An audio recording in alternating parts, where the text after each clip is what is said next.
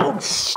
I want to make my own high voltage capacitor. Let's make a Leyden jar and explain it. I cover the outside of the bottle with aluminum foil as one side of the capacitor plate. There. Then we put a metal screw or nail at the center of the lead. I fill it with water, which is not conductive, and then add salt to it to make it conductive. The outer surface is connected to earth, which is also connected through this wire to my body and grounds my body. Now when I do this, the PVC pipe picks up negative charges and places them at the center of the Leyden jar, which repels the electrons on the outer surface into earth.